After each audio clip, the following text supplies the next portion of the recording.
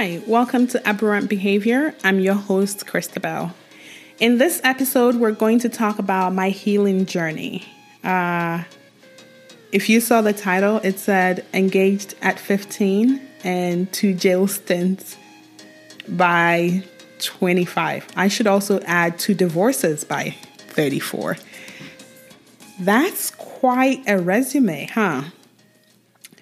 Well, my life has been quite a life. I have come a long way, and I just want to kind of talk about what has brought me to a place of healing, what has helped me navigate it, but it's kind of hard for me to talk about where I am today without talking about where I've been. And so this is going to be like an emotional episode for me, but I think it's necessary for us to understand that we may not be alone, and we can see our life experiences in the life experiences of others, and that there is hope, that it's not once broken, always broken. So we'll start from my life as a kid who was raised by a single mom. My mom escaped her marriage to an abusive husband who was my father at 28. She had 2 kids on her hip, me, 3 years old, my brother, 1 year old. My dad beat her on a pretty consistent basis, and it got to a point where she just decided that she couldn't do it anymore. She had to leave, and she had to leave with her children. So that's what she did. She took on the difficult task of raising 2 children by herself. My dad had been the breadwinner. My mom was educated. She was a teacher, but she could not support 2 children on a teacher's salary. This was, 1988 in Nigeria, in rural Nigeria. So she decided to leave the country, move to Ghana to try to find a better life for herself and for her 2 kids, but mostly for her 2 kids. We were what she worked for. Her whole life was dedicated to making sure that we were fed, we had a house, we had a roof over our head, we had clothes on our back, we went to schools, we got a good education, and that was what she was focused on doing. So providing emotional support for us was not paramount there. But again, she can only do what she knows how to do. So I don't think she grew up receiving much emotional support from her parents either. So, I mean, how would she know how to give that? And so I have a lot of empathy in my later years towards her about that. So that led to her hustling a lot, working a lot, trying to feed us, and not being around a ton. She disciplined us in the way she knew how to. If I had an opinion about something, it was seen as disrespect. And to correct disrespect, you had to beat the kid. And I wasn't an easy kid. I think I was just perfect the way I was. As a kid, a kid is a kid, right? But my personality has always been one of questioning. I ask a lot of questions.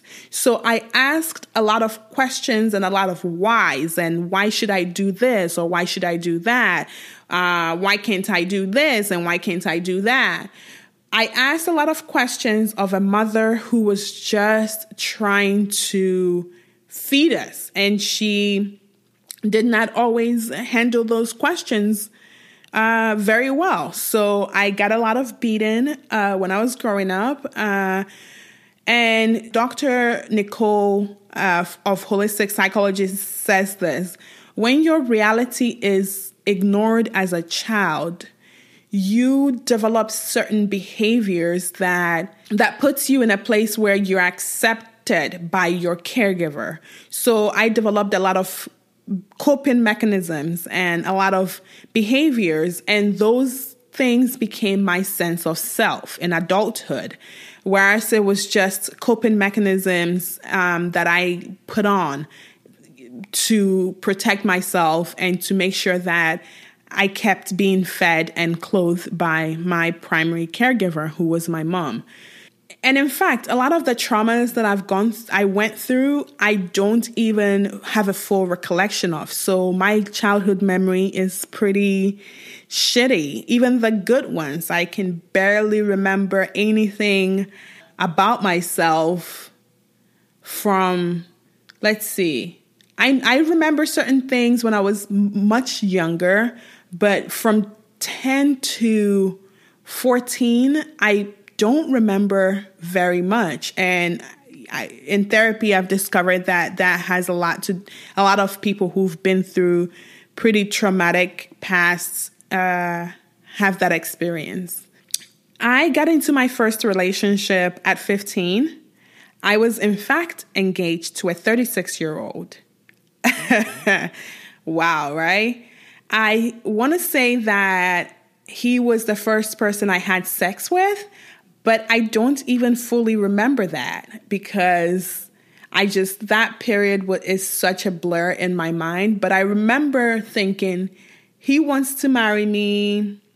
He's going to take care of me. He's going to save me from my mom, who I hated. I hated her growing up so much. We have a different relationship now. It's still pretty complex, but I definitely don't hate her. I love her. But our relationship is definitely complex. But as a 15-year-old, I was thinking, here's this man who wants to marry me. He was also a Jehovah's Witness. He was respected in the congregation. Why no one batted an eye at this, I don't understand. Why my mom didn't say, that's still something I don't fully understand. Maybe she told me that it was a bad decision and I was belligerent and still chose to accept this engagement ring from this man, a grown man. Maybe I just wasn't listening. I don't know. But what I know is that everyone knew that we were engaged and we were going to get married at some point. He was going to wait for me to get old enough for us to get married. I don't know what old enough was, but I remember I got into college fairly young. I was 16 years old when I got into college, and I think we kept waiting for me to get into college and then maybe turn 17 or 18 before we finally got married. But yeah, I was engaged to a 36-year-old as a 15-year-old. So, but while I was in college, I broke things off with him because I met someone. I met someone who became my boyfriend. I fell in love with him. I fell so madly in love with him, and he was only 18, so or maybe he was 19. I think he was 19. And so I was like, yeah, I'm definitely going to go for the 19-year-old and ditch the 35-year-old because, the 19-year-old was in college right there with me, and he met my need for affection and attention. And so, yeah, ditched the old creepy man, ditched him for my new, younger, more fabulous boyfriend. But yeah, I just basically went from relationship to relationship from as young as I can remember. So from 15, this is kind of fast forwarding, but like from 15 to 34, I was in relationships. And that's not even an exaggeration. Maybe there was 6 months in there that I was not in some kind of relationship. But even then, I feel like I was probably still talking to people. So all I did was relationships, chasing something. I don't, chasing love and affection and belonging. And that's just what I kept doing. So in the previous episode, I talked about moving to the US at 21. And that was because my boyfriend, my new boyfriend, my 19-year-old boyfriend had moved to the US. And so I decided to come here with him. And so, yeah, I did that. I came to the US. We lived in Chicago. Within a year of being in the US, he and I got into a physical altercation.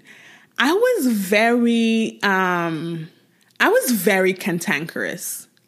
I don't know what other word to say. I had a lot of violent tendencies. I was a very angry person. I was a very angry young woman. I was always down to like, yeah, let's do this. Like, whatever. I'm not scared of you. You ain't going to talk to me that way. You are not going to treat me that way. Bring it on. That's basically how I lived my life for a really long time.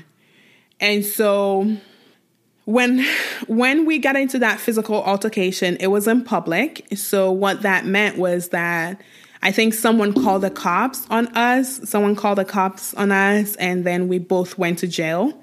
We both made bail that next day, but that was my first stint. We were both charged with domestic violence. It was thrown out. We were not convicted or anything like that. It was thrown out, and then I broke up with him because I realized that was not going to work. We had too many differences. We were basically kids when we met. And at this point we had outgrown each other, and to continue in that was just continuing in a destructive pattern. So I broke up with him, and, I moved out on my own. This was in 2007, my first year in the U.S. I had just finished my first year in the U.S. I moved out on my own and, started working and then eventually started working towards getting a nursing degree. Because if you know anything about Africans, we become nurses in the U.S. no matter what we were back home. When we come to the U.S., we basically become nurses and a few other things, but nurses for sure. Fast forward to 2008. This was a year later. I had met another man I was introduced to someone who was a Jehovah's Witness as well. He looked great on paper. He was ambitious. He had his head on straight, and we decided to get married. We dated for a year.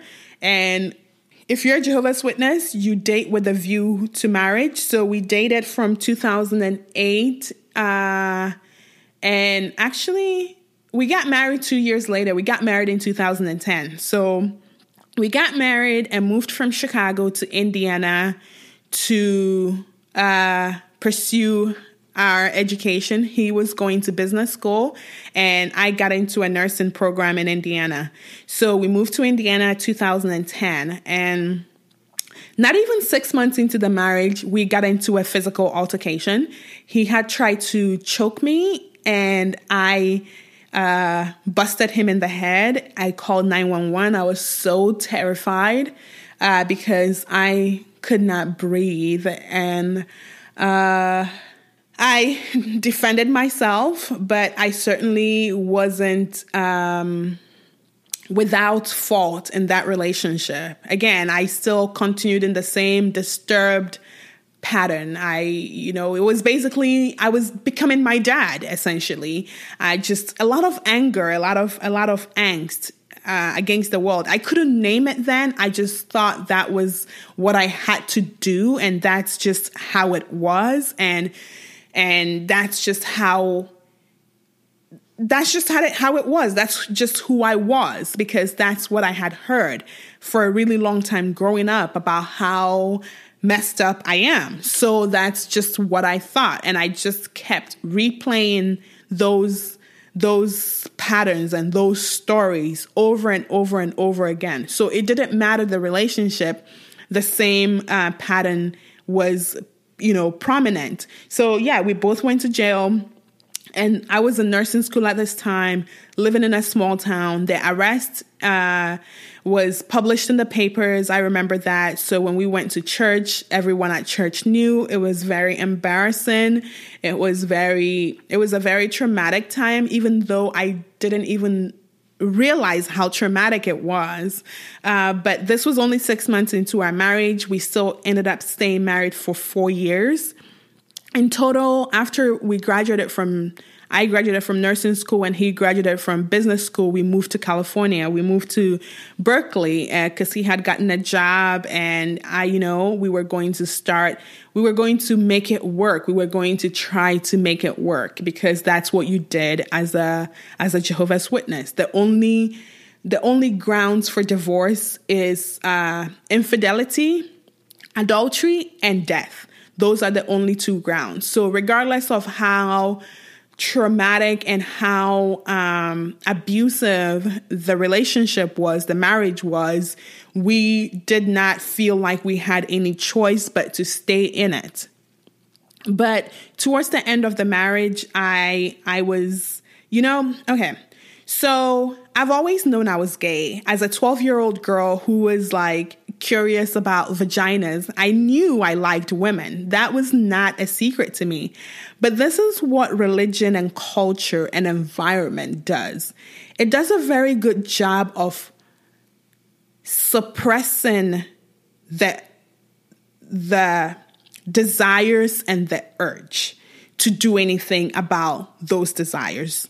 So even though I knew I liked women from before I knew what being a lesbian was, I did not pursue it. I did not do anything. I didn't have this angsty teenage years where I liked girls and I couldn't do anything about it. I had little things like when I was in college and I would be like, oh, she's cute, or, oh, like I wish I could touch her or whatever. So I had those moments in college, but I was a witness. I was living in Ghana where being homosexual is illegal and punishable by death, by up to death. And I was being raised by a pretty fearful mother, or a mother whom I feared. So I just never pursued anything. So come back to the last year of my marriage with my husband, my ex-husband. I began to have these urges come back up very, very strongly, very strongly. I could not ignore them this time around. So, yeah, we got divorced for many reasons, but certainly one of them was I was no longer interested in being in the marriage. I was no longer interested in having sexual relations with him. I just didn't want to have sex with him anymore. I did not get anything from it, and I did not want to continue the charade. At that time, I met my ex-girlfriend, and we started a relationship. And after that happened, I just went ahead and we ended the marriage. I had to. It was a pretty difficult divorce. It was a very contentious divorce, and it was a pretty difficult time in my life. I had to move back to Indiana because I had gone to nursing school there. So I knew the hospital was going to give me a job. So I moved back to Ghana. I moved back to Indiana, and I broke up with my girlfriend at the time because it wasn't going to work. There was just so much guilt and so much trauma from that really abusive relationship. And I was very angry at that point. I was in a very angry point of my life where it was just burn it all down. I didn't give a fuck about nothing. I was pretty destructive. I hurt a lot of people. It was very difficult. So after I moved to Indiana, I still did not start working on myself. I didn't know I was in church. I mean, that should be enough. Reading the Bible and going to Bible studies and going out preaching, and that should be enough, right? But no, it wasn't. I was still just living in a life that other people had envisioned for me. So I just did not work on myself on a deep level. But I was single. That was the longest I had stayed single. It was 8 months or so before I met my next girlfriend, who became my wife. I stayed single for about 8 months, and then I met my ex-wife, and that was just the best. That was just the best time. Initially, I loved her so much. It was my first time being in a relationship with a woman that I could own completely, that I was absolutely in love with a woman and loved having sex with a woman and wanted to build a life with a woman. So that was a pretty exciting discovery, but it was still me, right? The me who had not done the work, who did not even know where to start with the work. So the beginnings of our relationship was marred with a lot of that residual anger that I had. So it was a tough first 8 months. And I think after that first 8 months, I was like, yo, Christabel, this keeps happening to you. This keeps happening in every relationship you've ever been in. You are the common denominator. You do not want to lose this woman. And if you don't do something about your temper and your ways, you are going to lose her. And that was that my desire to hold on to her was the biggest catalyst I had to looking into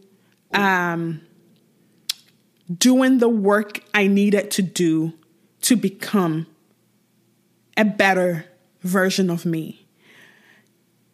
I was terrified of losing her. I did not think it was fair to be this person towards her, especially when a lot of the anger that I had nothing to do with her. I was very, very depressed at that point.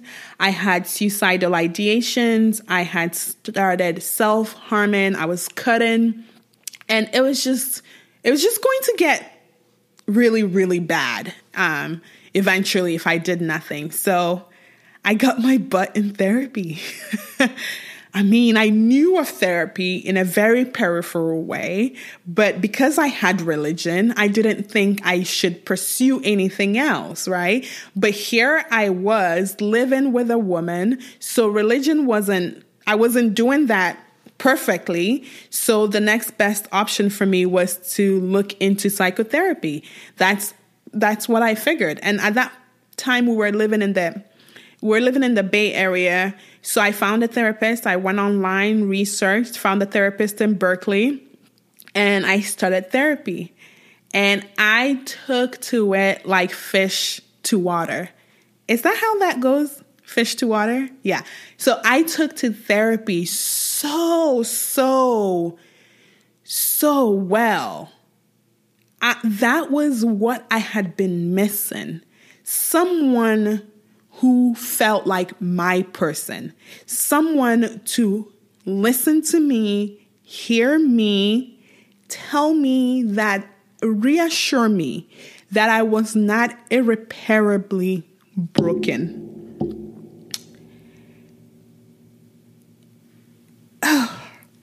That just really made me emotional, because that was the first time I felt like I was heard.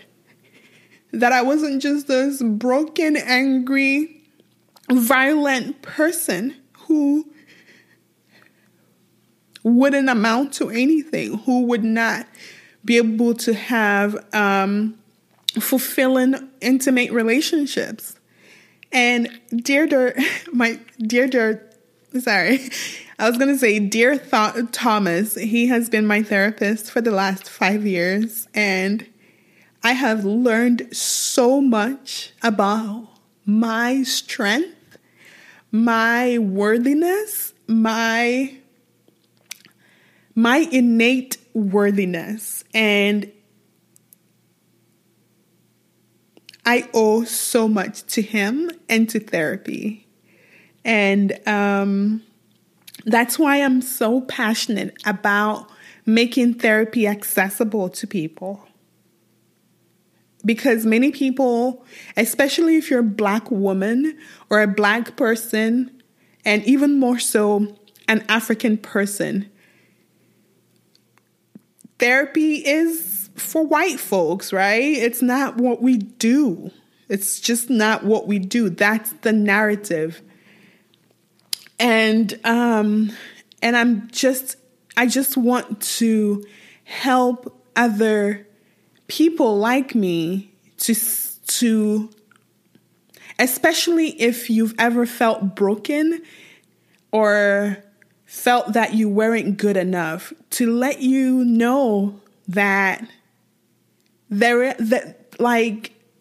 are ways to work towards becoming who you want to be, who you've always been for that matter, before all the trauma that made you take on these characteristics so that you stay protected and not hurt. That therapy is effective. It's not the only way, but it is a pretty good tool. It's a pretty good tool. And it's not judgmental, at least my experience with it. If you find the right therapist for you, it's not judgmental. It's supportive. It's loving. It's the best thing I've ever done for myself and that I continue to do for myself. It's an investment. But thankfully, as the years go on, there are cheaper and more accessible ways to get therapy. And I'm going to include some links in the description and also you can always reach out to me. If you want to talk, I can't give you advice. I don't give advice. That's one thing I don't do. In that I don't I'm only going to be able to speak from my perspective. And I think that it's important to get professionals who have been trained to look at these issues from an objective lens, or as objective as they can get from an objective lens, to help you without inserting their own, biases in there. And that's what I'm going to be doing for you, inserting my own biases. And I think that you deserve better than that. So yeah, so that's basically, and that's basically what has brought me to where I am today. As many of you know me today, I haven't always been this way.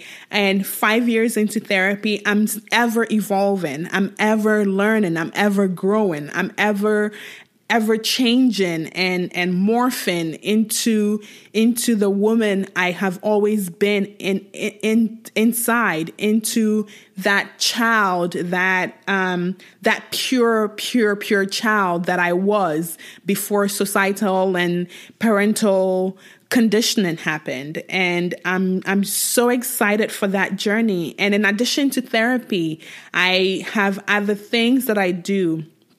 I will probably mention the holistic psychologist a million times throughout these podcasts, because she has been instrumental in understanding certain things, such as like inner child trauma, codependency, ego work. She has been really instrumental in that. So I really recommend her. There goes an advice. I gave you an advice. Check out the holistic psychologist. I journal, I meditate. I'm no longer religious, but I've never been more spiritual. I'm learning how to use tarot, trusting my intuition more, because my intuition is, it's good, and learning to trust it more and more, learning so many other things, like connecting with nature and just growing in a way that because I feel like if I get better, the world gets better. I'm able to approach the world through a lens of empathy and compassion and grace and care. And because I think that's really what the point is of it all. It's not just about self-development, but without that self-development, we cannot be contributors to the world to the best of our ability. And so there was a lot of pain. There has been a lot of pain. I wanted to do this episode just to give you an overview of this imperfect person who is just here in community with you, to grow with you, to share my experiences with you. The whole podcast is not going to be about it's not going to be about all my traumas. This is just one thing that I thought was really important to establish off the bat who I am in totality, versus just saying I'm a nurse and this and that and the other. I just wanted to make sure that the introduction is proper and thorough and honest and vulnerable. And yeah, you know a little bit more about me now. There's a lot to talk about when it comes to the privilege of affording therapy, the privilege of knowing you need therapy, because that's another layer. But that's it for now. That's it for this episode. Stay tuned for the next one. We're going to get into, I don't know what we're going to get into. We'll get into what we get into. Yeah? Let's connect later.